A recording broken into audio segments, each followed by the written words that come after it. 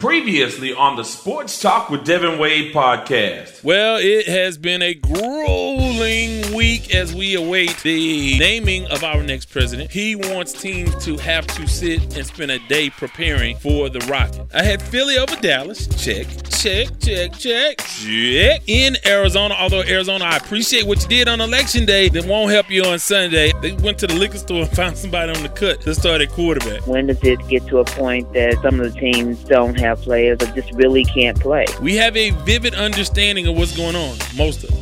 Unless you think we're turning a corner, breathing on each other, hitting on each other, sweating on each other. He's gonna go. We believe in change and we're prepared for it with new techniques and new approaches. And as for our part, we feel that you're the best pieces of manpower available in this whole region. Let it go out there today, baby. 3, 2, 1. And once again, our mighty ship is back on course. Welcome to the Sports Talk with Devin Wade podcast. Oh, mama, there goes that man. You roll. Ladies and gentlemen, the star of our show.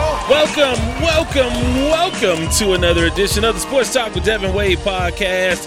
Happy Veterans Day. Yes, to all of the men and women who served in the armed forces to help keep us safe and give me the protection and the right to what I'm doing right now. And that's talk a lot of noise and inform and entertain. I hope you guys on this edition of the podcast. Well, if you are back, we certainly appreciate it. But if this is your first time, and even if it's not, I want to remind you of some things really quickly before we get into the headlines and I give you a rundown of what we have coming up. I want to remind you to go to the wadeswordproductions.com website. That's Wade's Word Productions. Look around, peruse, and subscribe to the email list. We want you to subscribe to the email list so you can be a part of what we have coming up, what we have going on, what we'll have coming up in the future, post-corona, post-COVID. How about that?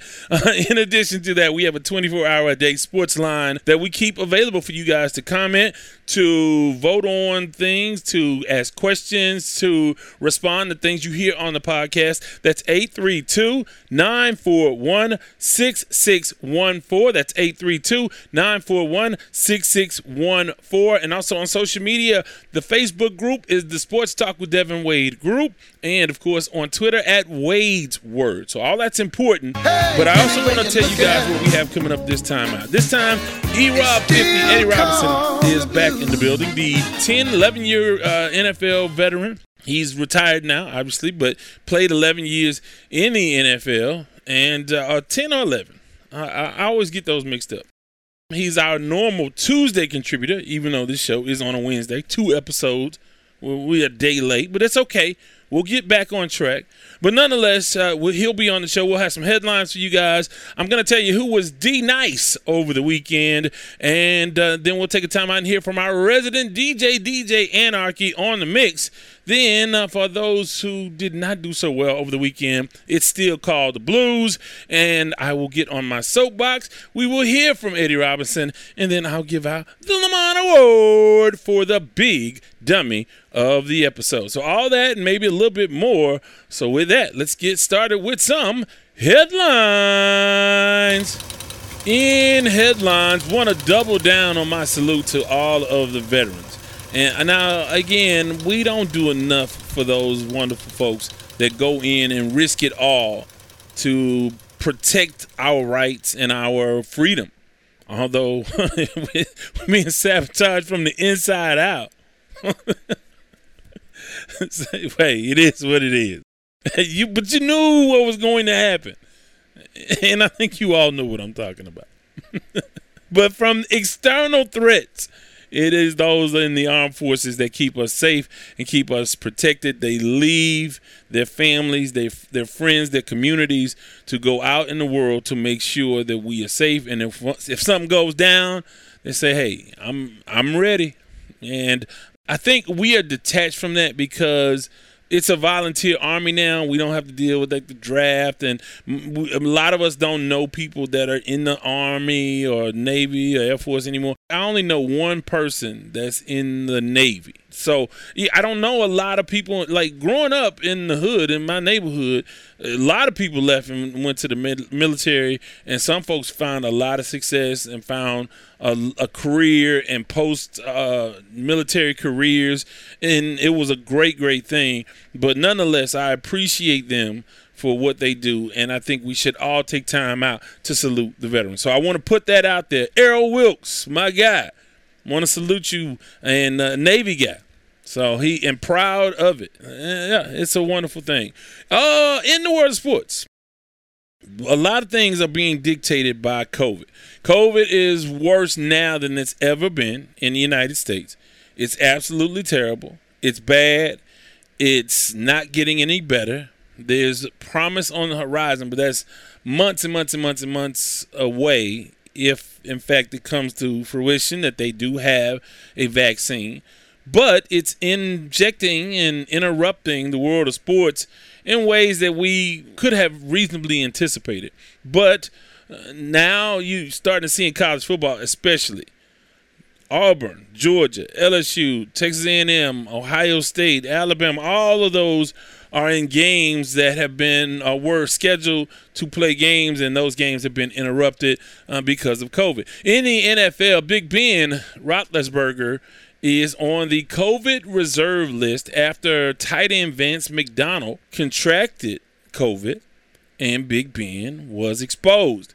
Now he'll have to test negatively for 5 days straight, and then he can he will be able to play on Sunday if he tests negative all 5 of those days. But we're starting to see it. We see Baker Mayfield just come off of the COVID list. We saw Miami missing a number of coaches. We talked about the linebacking core for the Houston Texans that were out. We talked about the receivers at San Francisco. So it's going to be with us. It's going to be a thing. But on the field, the biggest story of the week, the New Orleans Saints. And, of course, I had a conversation with Eddie Robinson, and we'll talk all about the Saints. And I think that there's no one team that's unbeatable. You could talk about Kansas City being the best team in the NFL. I will go with that. But I don't feel like they're all-time. Like, you knew the San Francisco 49ers back in the day with that team. You knew that the Pittsburgh Steelers were that team, or the Dallas Cowboys. All of the sort of the teams, you knew that the Patriots were in it when they were in it. They were it. And with Kansas City, yeah, I'm confident that they are probably the best team offensively and offensively for sure. They can do what they want to do just about offensively whenever they are determined to. I think they get in a lull sometimes, and their intensity may not be there, and they play down to the competition a little bit. But in the big games, they've showed up in a big, big way. And I think on both sides of the ball, they're the best team in the NFL.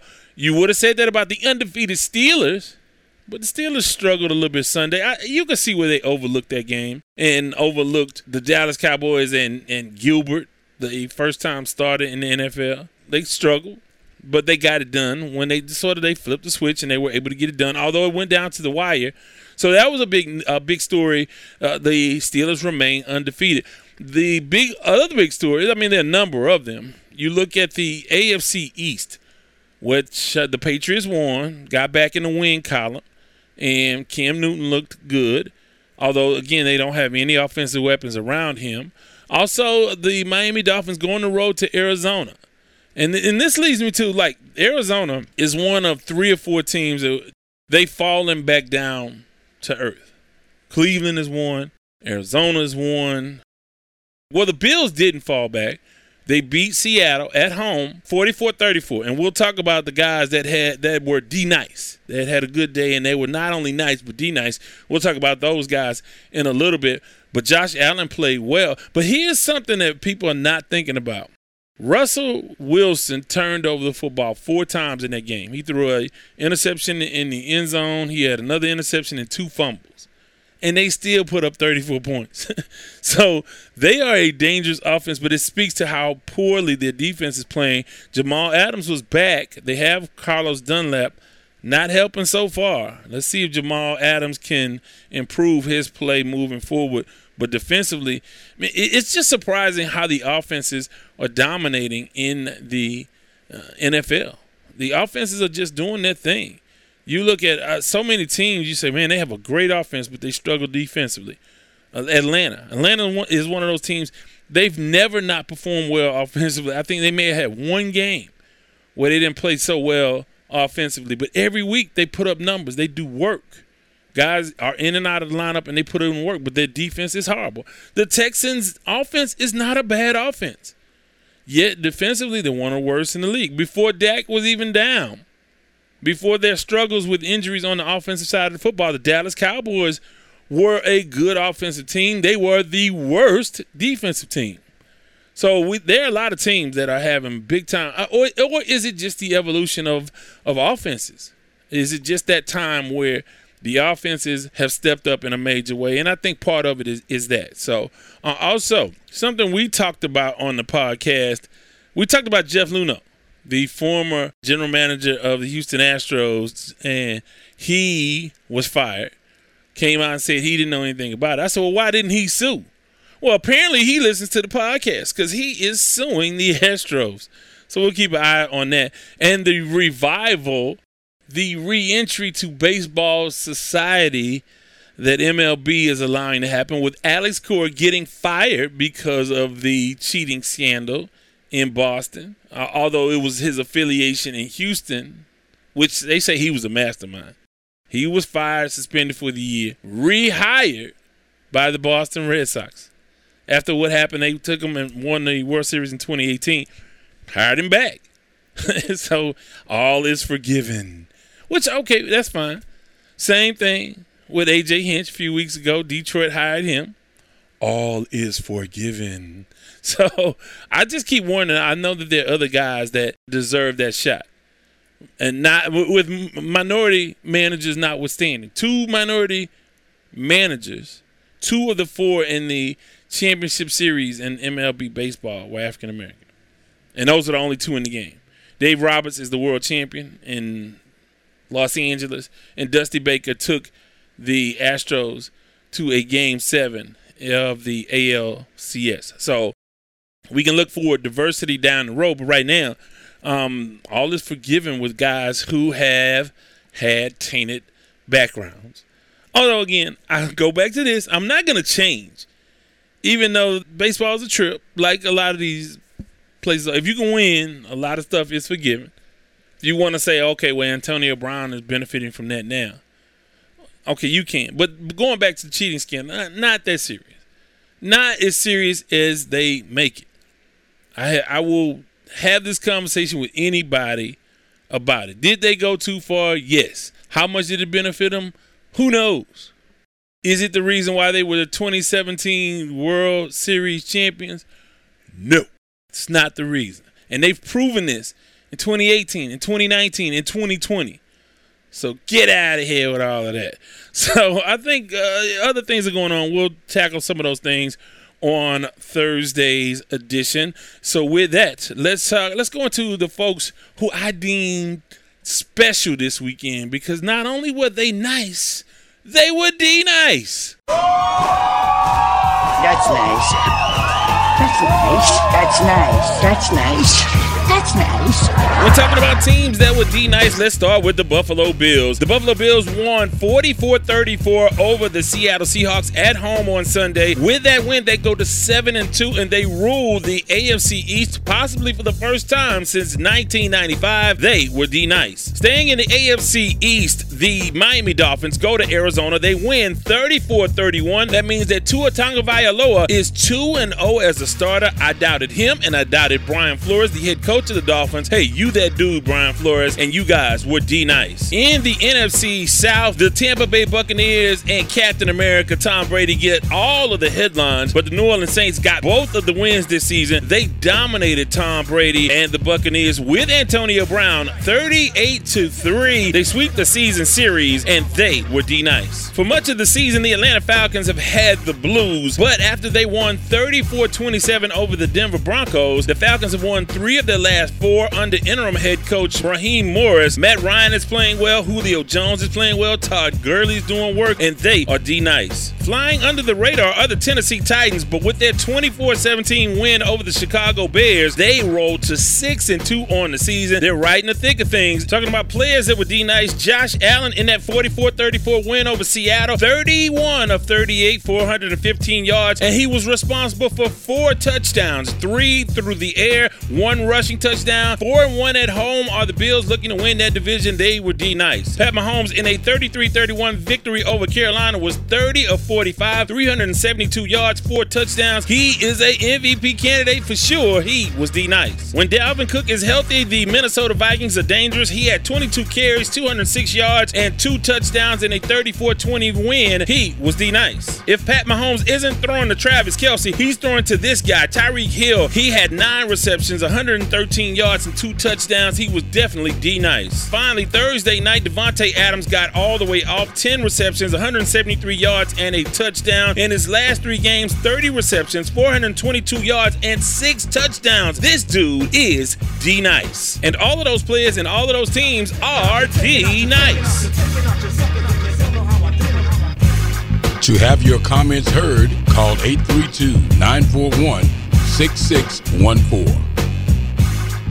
With that, going to take a time out. Hey, man, we've just scratched the surface on this episode. Still coming up, Eddie Robinson, the Lamont Award, and Still Call the Blues. But right now, I want to hear from CoBank Homes and our resident DJ, DJ Anarchy, on the Sports Talk with Devin Wade podcast on any platform in which you get your podcast. Sports Talk with Devin Wade wants to thank our sponsor, Kofi Bankus and CoBank Homes. The vision at CoBank Homes is simple, and it stems from the belief that clients can trust CoBank to guide them to realize one of, if not the single largest investment decision they will ever make, their home. CoBank simply looks to build lifelong relationships through service.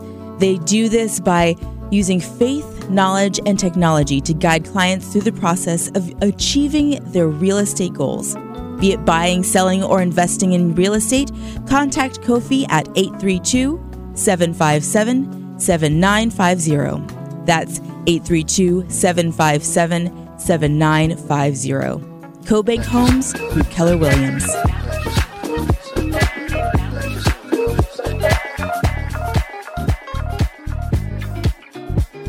I need you now. The key that I won't forget, but you're lost in Paris. Lost in Paris. I hope that you're warm and safe. The memory that I can't replace, but you're lost in Paris.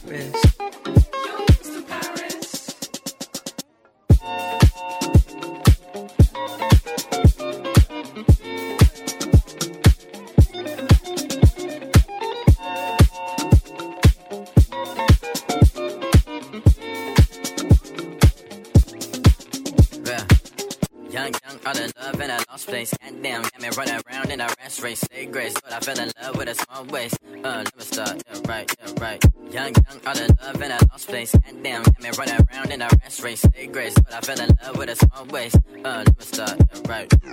Shot me in my heart and it hurt case. She's so fly like a dove, that's a dove face. I know where she at now, but this ain't her birthplace. Don't tell her, but welcome back. That is music from our resident DJ, DJ Anarchy, on the mix. And if you have music you want heard on the podcast, it doesn't have to be a mix, but if you're a DJ, we are taking mixes. If you want to hit us up and get a portion of your mix played at the halfway point and an extended portion played at the end of the podcast, just email us. music@wadeswordproductions.com. music@wadeswordproductions.com. Any bands, any groups, any singers, anybody, just hit us up. music@wadeswordproductions.com. We hope that it's radio edit, and we'll play a snippet at the halfway point, and like I said, a whole track or long portion of a mix at the end, and thousands of folks will hear your song, your music, your mix. So that's that. So a lot coming up, but for all the victors, they were nice, D-nice, but for those who were not nice at all, it's still called the blues.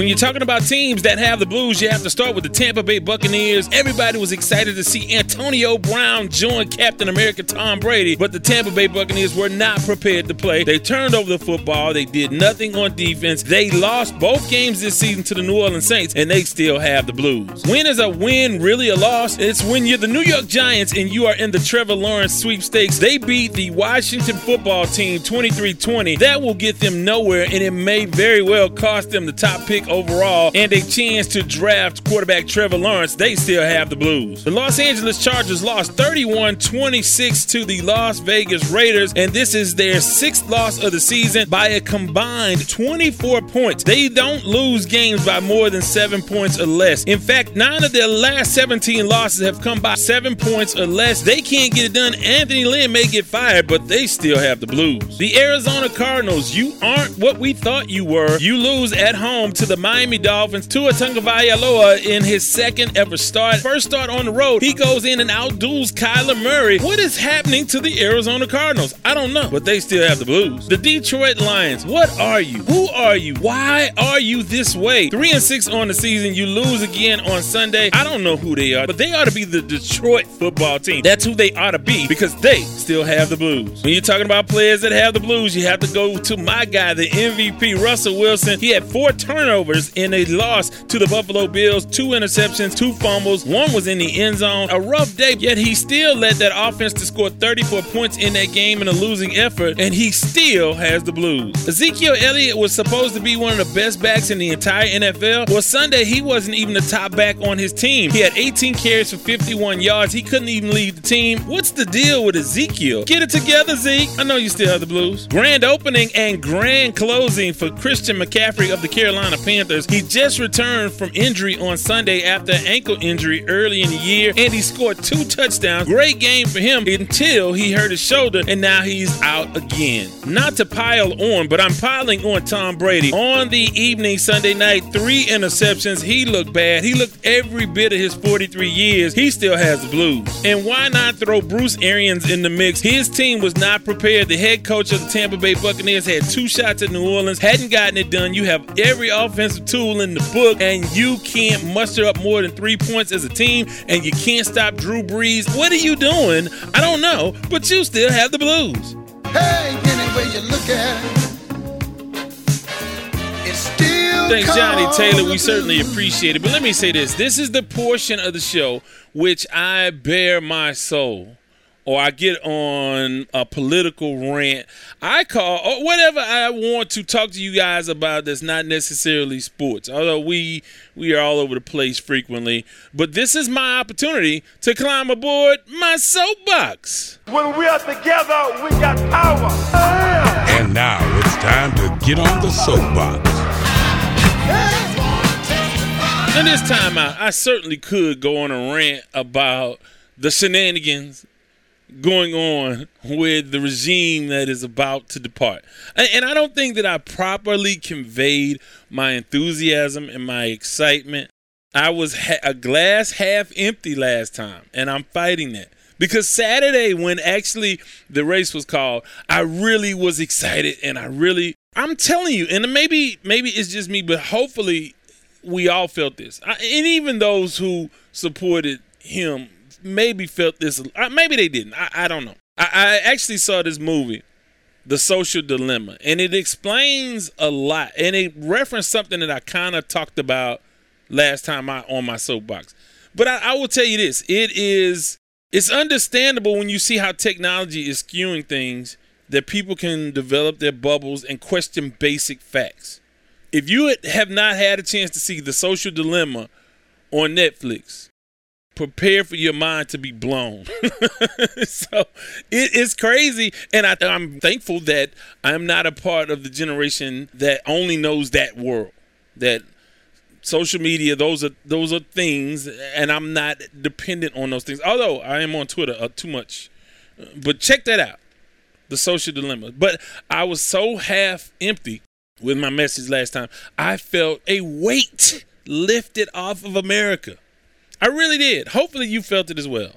And hopefully the subsequent speeches and statements made by President-elect Biden will help you get over your disappointment if you are. I mean, I know I have a lot of listeners. I've run off probably a lot of any Trump supporters. I'm sure that you're probably still not listening.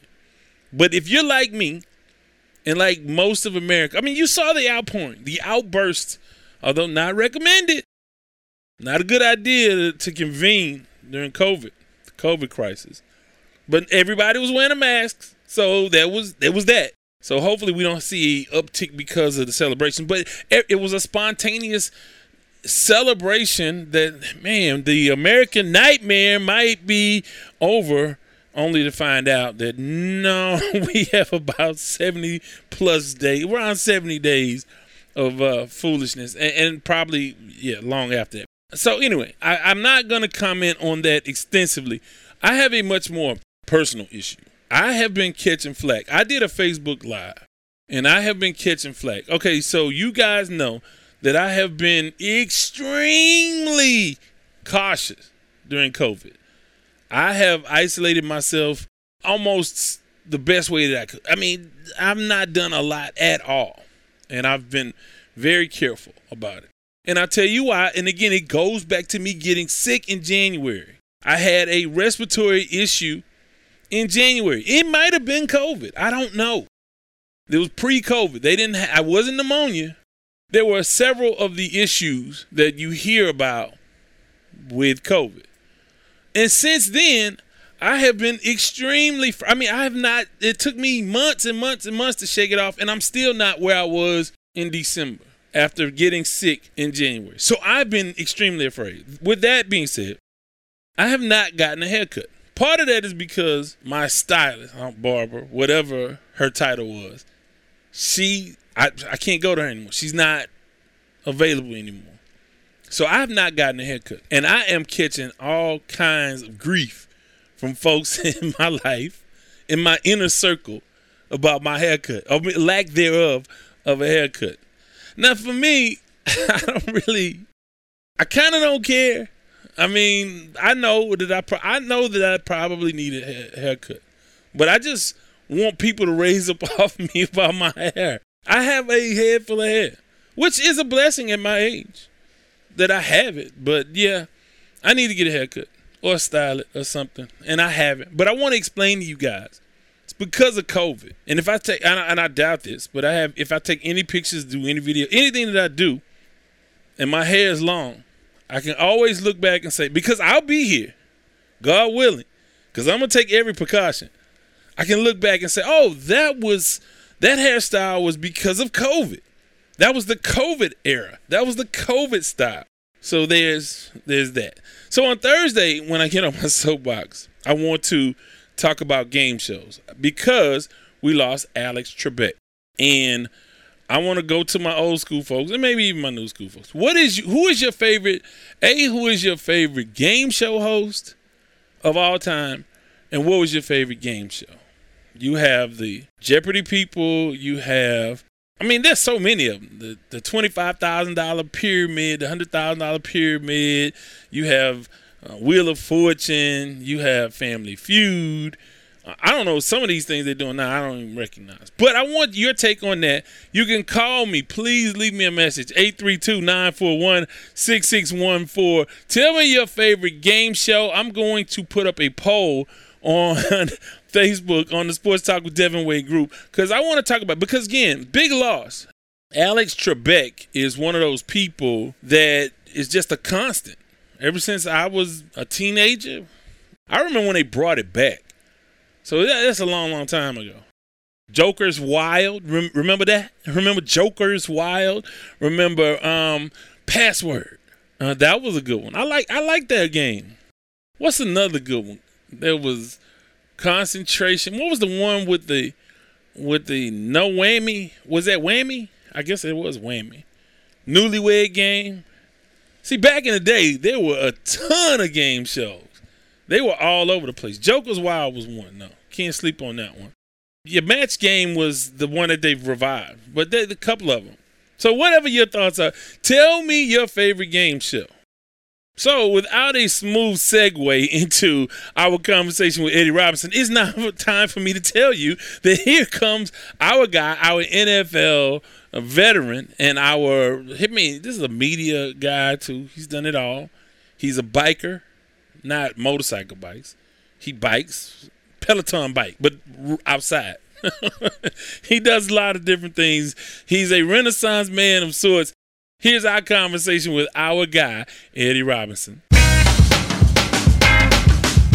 For more content, go to wadeswordproductions.com.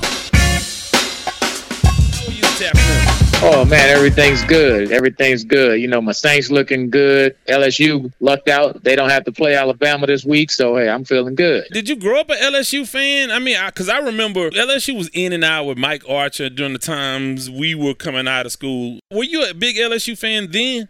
No, I wasn't. Actually, back then, Tulane would play LSU on a regular basis. They used to have a trophy or a wheelbarrow. It was something they used to play for, but and that's when Tulane was competitive. They would beat LSU every once in a while. And LSU was just kind of, meandering middle of the pack in the SEC. But I think, back when I came out of high school in '88, LSU had a reputation of not recruiting inner city kids from New Orleans. And then when they would recruit them, especially quarterbacks, they would want to move them to defensive back or something like that. And so most of the kids that came out in my era, like, Vance Joseph, he used to be the head coach with the Broncos, and his older brother, Mickey, they were probably like the number one option quarterbacks in the country. And I think Mickey went to Nebraska and Vance went to Colorado. So we had a lot of players that came out, but not many of them went to LSU as far as the top ranked kids. And that didn't change until Saban came. And when Saban started really recruiting the inner city kids of New Orleans, or just the New Orleans metro area, should I say, I think you saw a distinct change where the people in New Orleans started to then, really root for LSU. And I'm talking about the African-American, the black folks, what I'm saying? Yeah. And keep in mind, in the 60s and 70s, we were still rooting for Grambling and Southern because we couldn't attend LSU. So it's just a little quick history lesson, keep you up to date. Yeah, and LSU would recruit Texas, and they recruited Houston pretty heavy.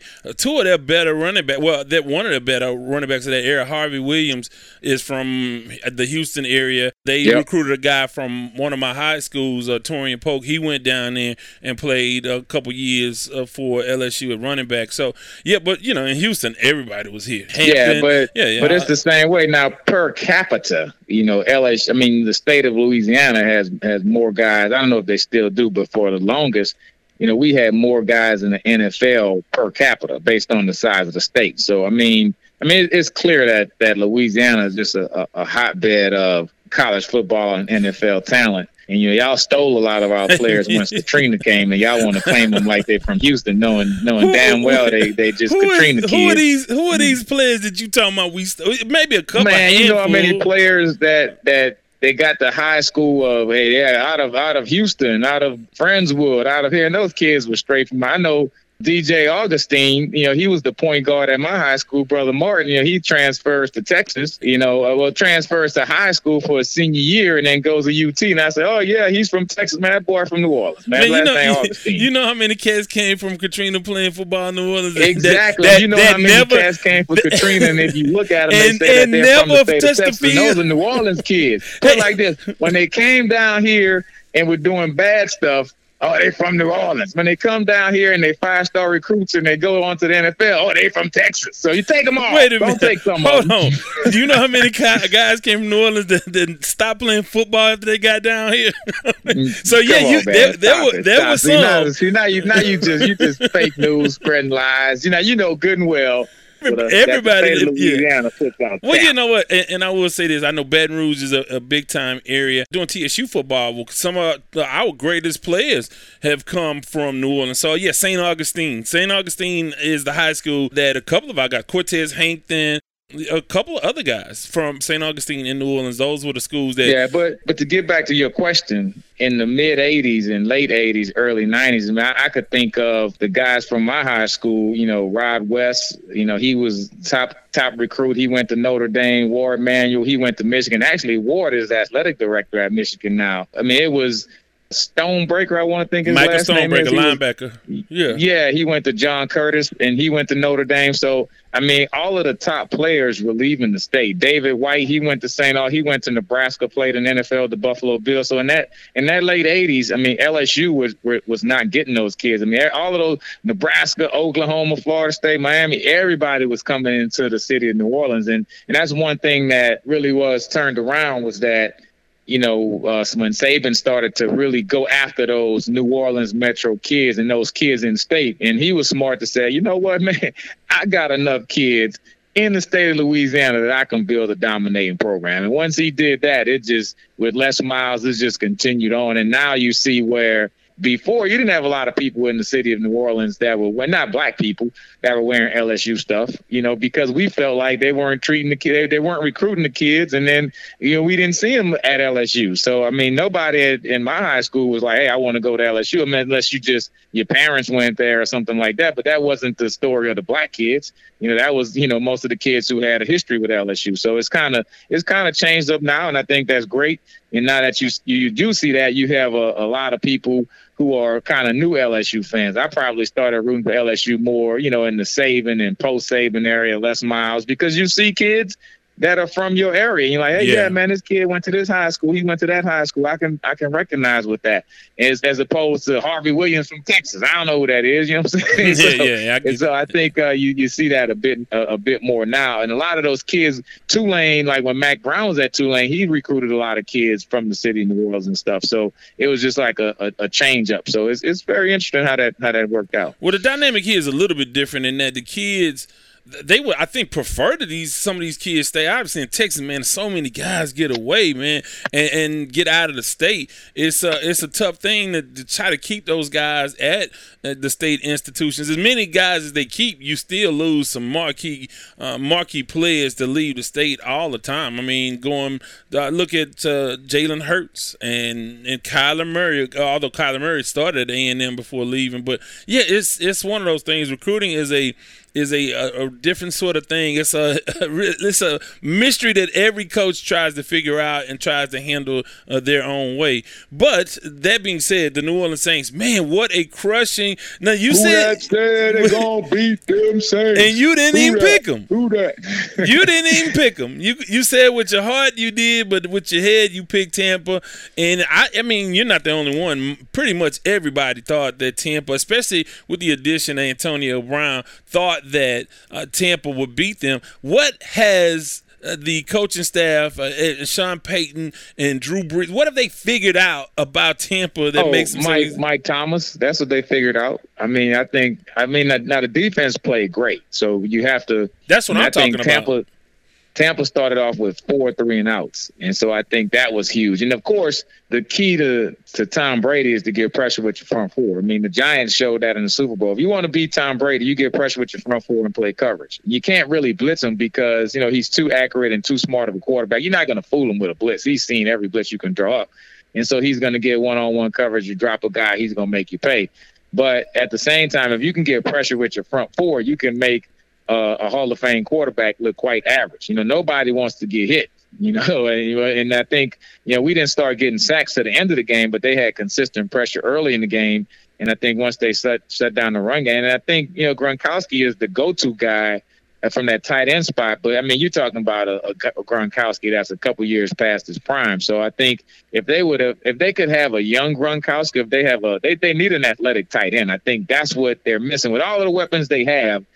Tom Brady and that Gronkowski, like Gronkowski can't win his one-on-one matchups and dominate the game like he used to. And if you look at the other, teams like Kelsey and all these other guys, they have a guy. Even the Saints have that guy in Jared Cook. He's a poor man, big number one tight end, but still he can win his one-on-one matchups. And so I think that's a big part of how we stopped them, by able to play that man coverage on Gronkowski and not have that fear of the old, Gronkowski. And then I think on offense, it was Michael Thomas. And I think people don't realize how much he makes the Saints offense go. You're talking about a guy that's 100-plus catches every year, and out of his targets, he's like at 90% catching the ball. So when they target him 10 times, he's catching 8. So it's just a consistent way. And they call him the slant man and everything. So, but I think that's what the fight kind of was over. But he had to fight in practice. But anyway, But he's one of those guys, he keeps them ahead of the chains. On 1st and 10, throwing to Michael Thomas, you're almost guaranteed to have a 2nd and 3, a 2nd and 2.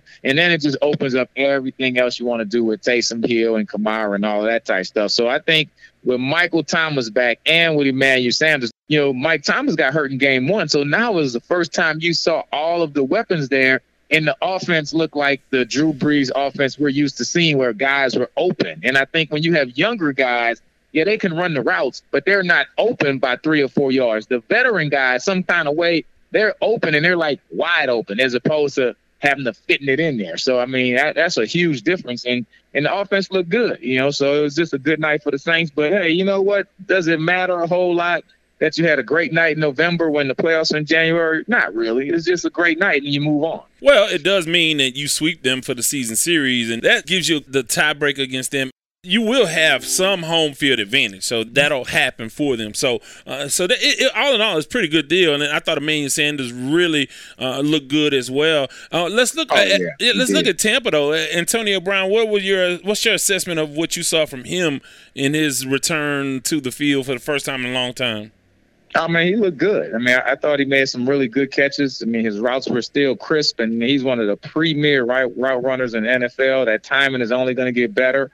And you didn't sign Antonio Brown to beat the Saints, on November 7th. You signed Antonio Brown to win in the playoffs. And so the playoff version of Antonio Brown is the one that I'm scared of. I mean, you have to think that one-on-one he's going to win most of his matchups. And what it allows them to do, and Chris Collinsworth talked about it quite a bit, it was allow them to put Mike Evans in the slot. So now you have, with an aging Gronkowski, you have Mike Evans, who's a bigger, taller guy who's running the same type of routes that a tight end usually runs. And this is an elite outside wide receiver who's in the slot, who's going to probably match up against the 2nd or 3rd best cornerback. And so that makes me nervous. Now, like a healthy Mike Evans and an Antonio Brown, those two guys, and not to mention Godwin. I mean, they're a formidable offense. They weren't at their best that night. But, one thing my coaches always told me, you're never as good as you think you are. You're never as bad as you think you are. So Tampa really is not that bad, and the Saints really aren't that good. So it was somewhere in the middle. So those one of those games, if I'm Tampa, you throw it away and you get ready for next week. And if the Saints, you throw it away and you get ready for next week too. It happened is you move past it, and now you got to win more games. I thought that Tampa, what stood out to me, they only rushed the ball 5 times. And I know they fell behind early, but I still think that, man, you're a power run team. You have to. You gotta stick to it. Yeah, you gotta, to open up things in the passing game. And I just think that, man, only 5, that's the lowest in modern history. I mean, they've never had. I think that's the self-scouting that Tampa has to do from a Bruce Arians and a coach standpoint to say, hey, you know what? We were down 14. We were down 21. But realistically, the Saints are a first-half team who does have a tendency to give away leads historically. I can go through the ages. But, you have to continue to run the football and be consistent with your running game and set up the play action and then take the big plays. And there's no 21-point play in football. So if you're down 21-0, you're trying to get 7. You get 7 and get a stop. You score again, now you're down 7. So you have to play the long game. And they got a little impatient. And, saw Brady take some shots down the field that didn't work out. And you can't rely on that big play, although Bruce Arians is a big play guy. And Brady has been throwing deep a whole lot more this year than he did when he was with the Patriots, where he's the prototypical. Him and Drew Brees are about the best 2 game managers. I mean, it's not always sexy and exciting, but in the end of the day, they're going to throw for 3 touchdowns and 300 yards.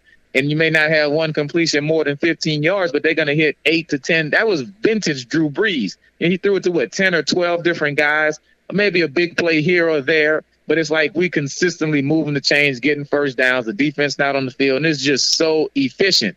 And that's what Tom Brady has to get back to. That's what he is. Now, they're trying to – you can take shots deep because that's what the offensive coordinator wants to do. But at the same time, you have to coach to your talent. And Tom Brady is the prototypical move the chains, manage the game, don't make mistakes, play high-efficiency football, and they have a pretty good defense. So, to me, they kind of panicked a little bit, and they should have kept running the football, realizing hey, we can get back into this football game and cut the score. As long as you're down by less than 2 scores and going to the fourth quarter, you're okay. But it kept snowballing, and the Saints had a good offensive night also. I want to talk about Tom Brady's old team, the New England Patriots, and Cam Newton. Cam Newton gets a win last night. He looked pretty good. Took a little bit too much punishment. And talking to pretty good. What was pretty good about that? That was an ugly game. Only reason I stayed up to watch that game because my guy Greg Williams, who coached me since I was a rookie, he was my special teams coach. Hated guy in the NFL, defensive coordinator, and head coach with the Buffalo Bills. He's like a second dad to me. So I was rooting for the Jets. Man, I was Jets, Jets. I put on green and everything. I painted my face, and man, they just couldn't get that win. The Jets had it, and they just let it slip away. But New England looked horrible. It was the worst. Not the worst, but it was not a good offensive performance, but you got the win. And you never apologize for winning in the NFL. I don't care how you win. You take the win and you get ready for next week. So they needed the win, but it was a very ugly win. That 2-minute drive in the end of the game was almost, we don't trust our all-pro former MVP quarterback. We're going to run screens and run the football and hope we can get into field goal range on one throw with 10 seconds left. So just in case he doesn't do it, we won't lose the game in regulation. That showed no confidence in the quarterback at all. I look at that a different way. How else can you look at it? I look at it in that that the guys you have lined up at receiver can't win. You talk about winning their matchups. They can't win their matchups, so we have to move the ball any way we can. We know we can't go downfield because our guys aren't open. So that's how I look at it. You don't have to go downfield. How about throwing 5-yard? They're playing prevent defense. To me, they did not trust Cam Newton to throw the football. What they said was, we'll play in overtime if we have to. We're going to keep running these screens and these draws, and if the game goes to overtime, so be it. But one thing we're not going to do is let Cam Newton lose this game in regulation. Because you saw what Joe Flacco did on the other side. With 1:27 seconds left, the game's tied up. He throws an incomplete pass. He gets sacked. Then on the third down, he just heaves it up in the air and stops the clock. Take the damn sack. If he takes a sack, he makes New England burn the timeout. You're going to have to punt anyway. Right. And at that point, they don't have time to play that safe football on offense. So the fact that, and I know Greg Williams was pissed, that's why Buddy Ryan punched Kevin Gilbride in the mouth, because we just went down there. We gave up a touchdown because you did nothing in the second half. You and I, the offense and defense, blew the 10-point lead, although they blame it on the defense. The offense gave them nothing.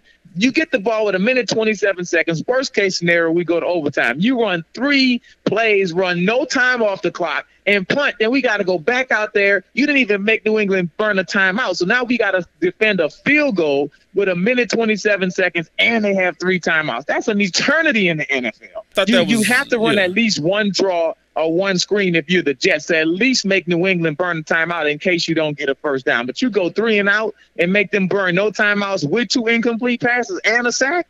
Yeah, I thought that's bad football. I thought that was very not very smart at all. Like I said, you make them use that at least use those timeouts, and at least use the timeouts, and then trust your defense. And they put them they put the defense in a bad situation. I want to talk about another decision made similar to what the Texans did versus the Titans earlier this season, which almost cost the Pittsburgh Steelers. Pittsburgh Steelers had an opportunity to kick a field goal to go up by 8. Instead, they go for it on a. It would have been a chip shot field goal. Instead, they go for it, don't make it, and Dallas has a chance. I mean, obviously, they didn't get it done, but they threw into the end zone to end the game. What's your thoughts on the new philosophy of, instead of just taking the points, let's go ahead and try to get the first down? Because that's about the 3rd or 4th time we've seen teams do that this season. It seems to be a trend. What do you think about those types of situations?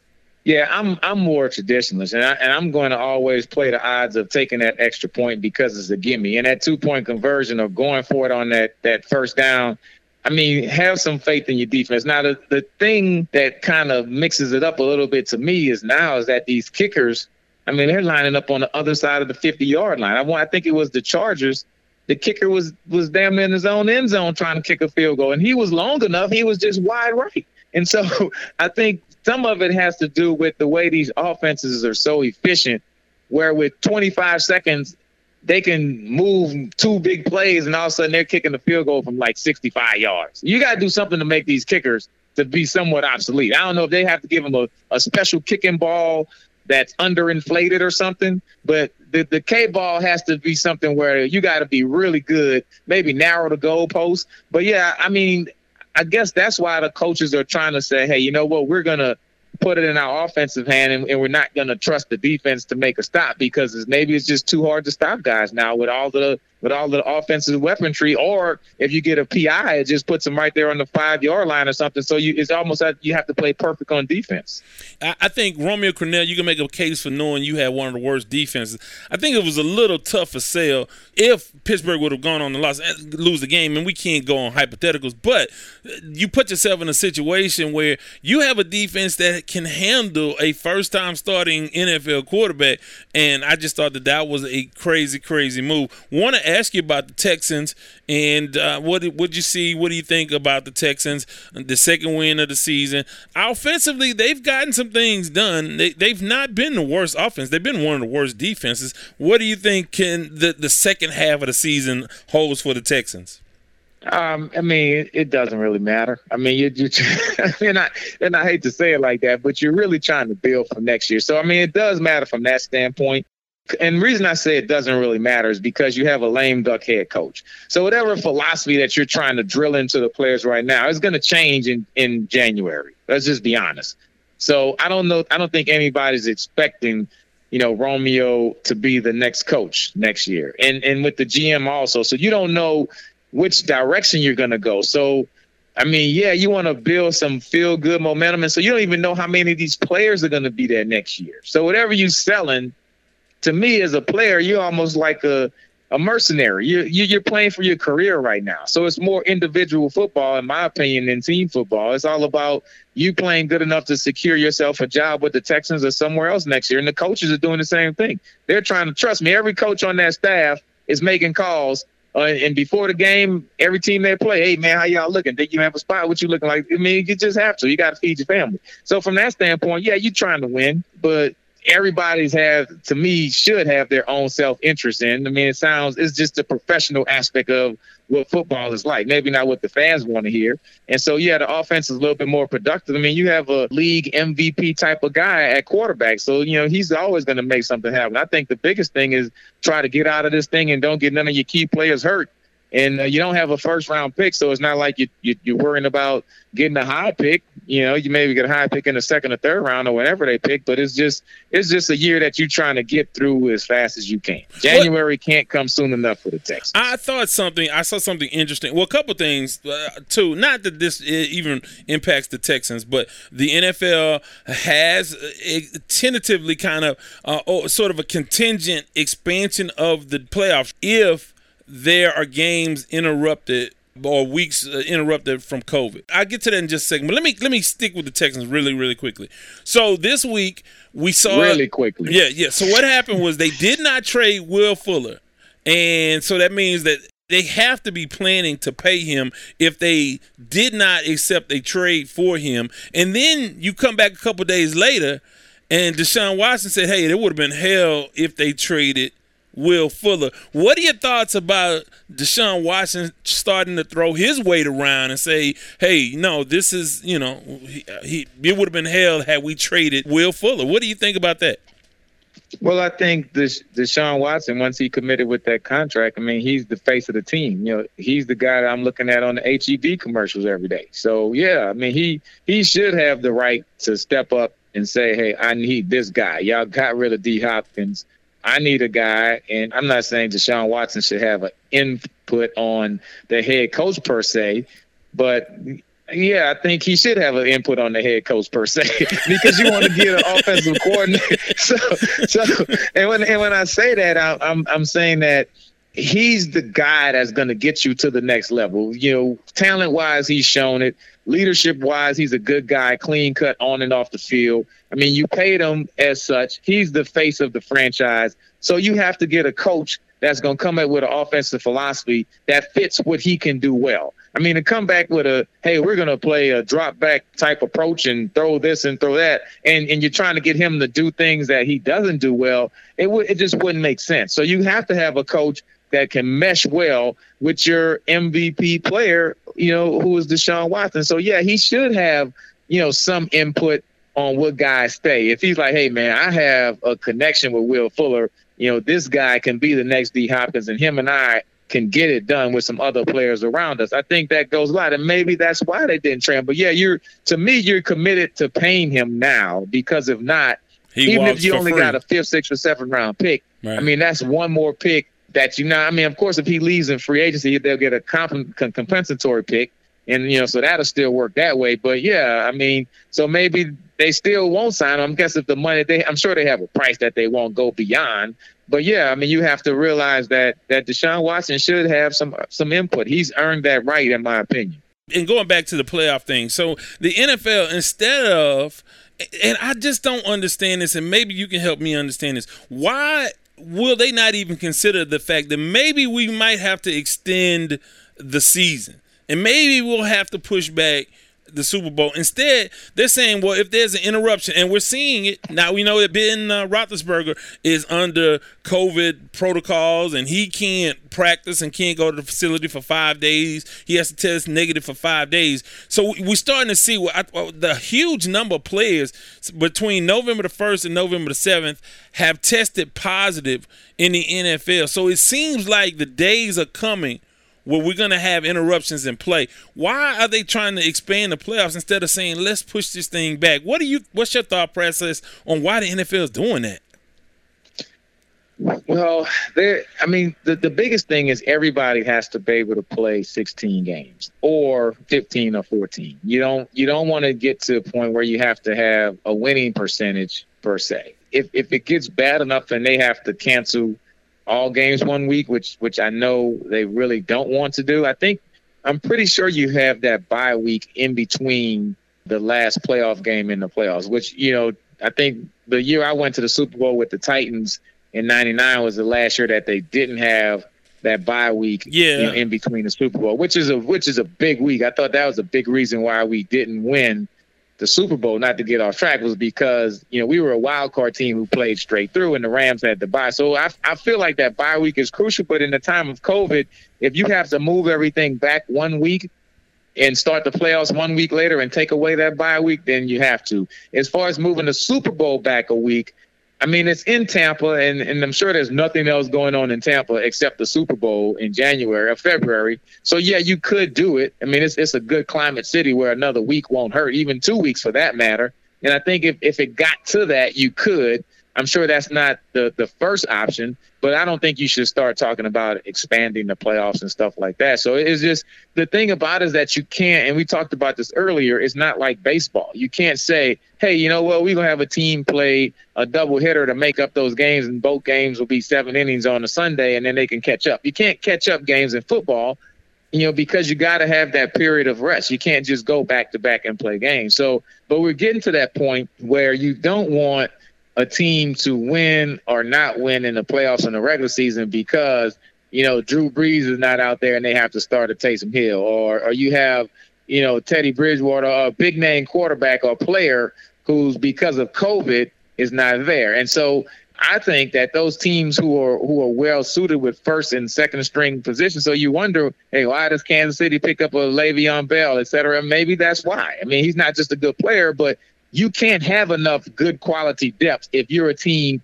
that's thinking about making a playoff run, because you have the normal injuries that can happen. And then you also have the COVID, which is very realistic, that can happen to any player or coach at any time. You could really have COVID, or it could be a false positive and you still have to sit out. So, you've got to have quality depth if you're talking about making a playoff run, because it's so unknown. But one thing I can say, the NFL will get a playoffs in the Super Bowl. It may not be traditional or whatever. If they have to skip a week, everybody play 15 games, whatever they have to do, I can guarantee you the season won't get canceled at this point. Yeah, and with numbers running rampant, boy, it's only getting worse. It's a scary, scary time. We've been distracted from it. I tell you, man, it was that Halloween. The numbers were down and everybody was just out. And my son goes to LSU and he was like, oh, yeah, Dad, I'm over here. I'm going to this. I say, hey, man, you better be careful not looking at the whole football team having. Yeah, that's terrible. Yeah, when he come back home, he's getting quarantined. I know that. Yeah, well, that's the smart I'm putting him in the back house for 2 weeks.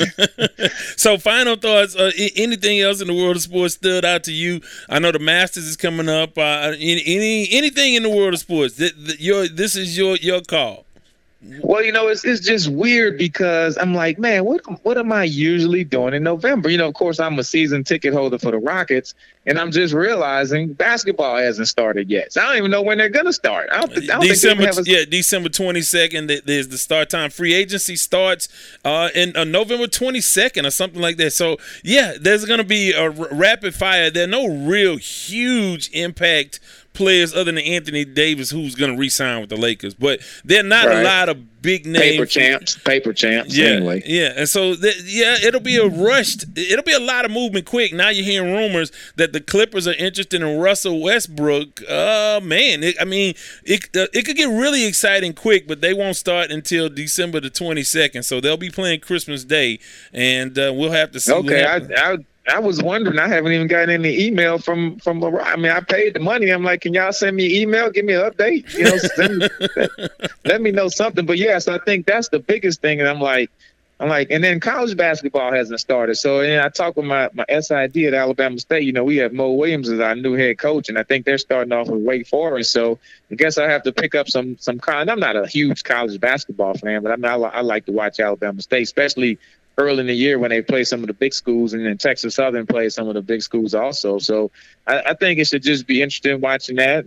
Like to say you have the Masters in the fall. The azaleas won't be blooming, so that'll be totally different, but kind of cool to see. And but other than that, I mean, hey, Lewis Hamilton is just churning out the wins. They have another Grand Prix this weekend, so I saw they announced the season. Cycling season has ended, so this is.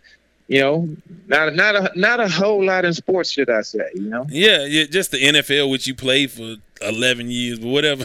So, but I just saw. Yeah, but I can't go to any Saints games. Like this weekend, you have San Francisco coming to the Superdome. The next weekend, you have the Falcons going to the Superdome. I may try to go down to the Falcons game, but I opted in, and then at the last minute, I opted out because my thing is this.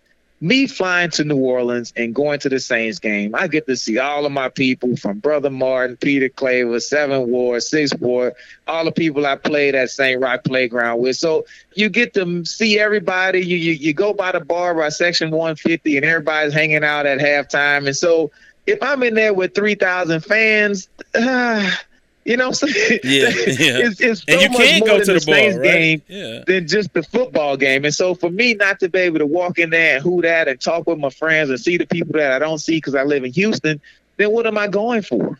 So I just opted out. It made no sense. I mean, I may go home the weekend of the Falcons and maybe, if the COVID's not bad, maybe go catch some friends and watch the game somewhere. But I'm enjoying watching the game on TV. I would love to be there in person, but, you just got to sit it out till next year. That's just how it goes. Now if the Saints some kind of way make the Super Bowl, I will be at that game. Whatever it takes, by hook or by crook, Yeah. But that's my promise that I've always made to myself. Whenever the Saints go to the Super Bowl, I will always be there if there's a way. God be willing. So, well, how can folks reach you on social media? Hey, it's at eRob50 on Instagram and Twitter. That'll get me. Hey, man, we appreciate you like always. Okay, take it easy. Always enjoy our conversation with Eddie. He normally joins us on Tuesdays. Every Tuesday, every other Tuesday or so, we try to get him involved in the conversation. And you know what? It almost jumped off. When we talked about Louisiana and Texas, I didn't defend Texas as vigorously because I was being a polite host like we tend to be in the state of Texas. But I thought that was some great insight to hear the thoughts on LSU and the evolution of LSU in the city of New Orleans. That's something you only get here on the Sports Talk with Devin Wade podcast. You know what else you get here? The Lamont Award. I don't want to wish you no bad luck, but I hope your ship sinks with no lifeboats and no life preservers and a school of piranhas surrounding you. You big dummy. The Lamont Award goes to the player, team, entity, someone in or around the world of sports that we deem to be the big dummy of the episode. Well, with this one, Corona is ravaging the United States. Over 1 million people in the state of Texas have it. It's really running amok in the Midwest. And yet, we don't learn. We can't get it. We don't get it. And I know younger people, sometimes they take a bum rap. Sometimes they are sort of unfairly criticized for being irresponsible as it pertains to COVID. But then there are other times, like this time, And you expect a certain level of irresponsibility from kids just out in the world, in the clubs, and doing all of those things. You don't expect it at a premier university in the United States.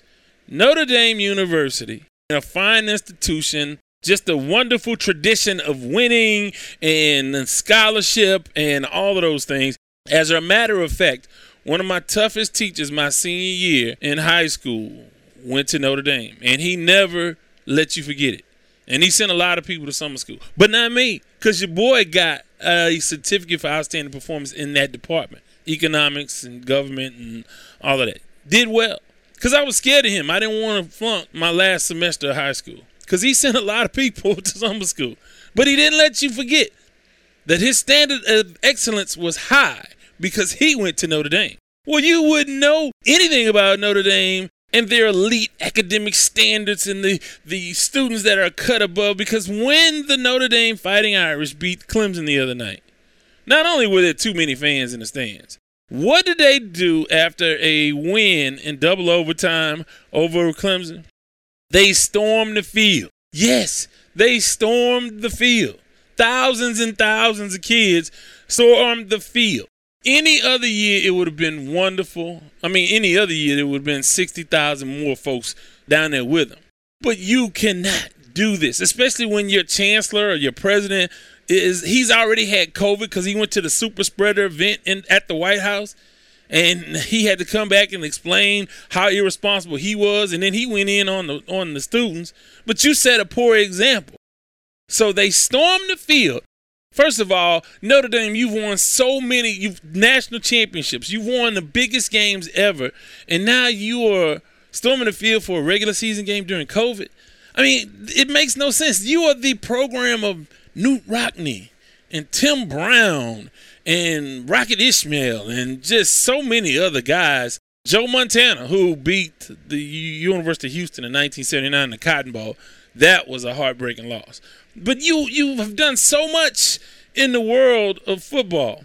You are always near the top, and they seem to position you guys to be near the top all the time, which is fine. And you either love Notre Dame or you hate Notre Dame. I love the uniqueness of Notre Dame. I'm not a Notre Dame fan because they seem to get all of the breaks and the preferential treatment historically, because everybody loves it when Notre Dame is good. But for you to accomplish all of those things, and yet here we are in 2020 in the middle of a global pandemic, at the peak of the second wave of that pandemic, especially in that state and around that campus, all of you guys and gals that storm the field are big dummies. You big dummy.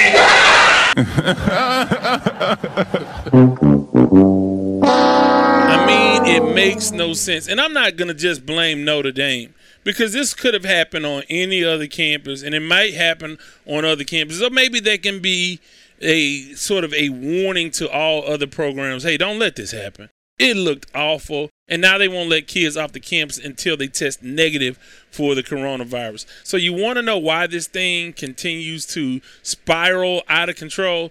Stuff like this. And again, I'm not just picking on Notre Dame, but I'm picking on them because that was just really, really stupid and really irresponsible. And it's a shame. And I hope the ramifications aren't felt by those who weren't there, those in the community, those parents when they go back home that may get subjected to this illness from their kids. It was a crazy scene. Congratulations to Notre Dame on the win, but they were big dummies. With that, before I let go, hey, want to thank Eddie, want to thank our sponsor, CoBank Homes. Want to thank you guys, want to remind you guys, give us a call, 832-941-6614, 832-941-6614. Tiger Woods tees off in the morning at the Masters. We'll try to have another podcast out for you tomorrow.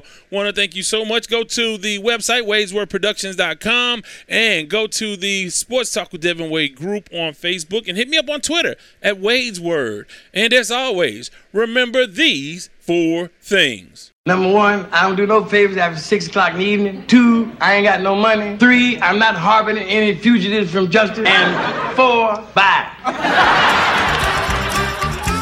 This has been the Sports Talk with Devin Wade podcast. Remember, you can follow him on Twitter at Wade's Word. Thank you for listening.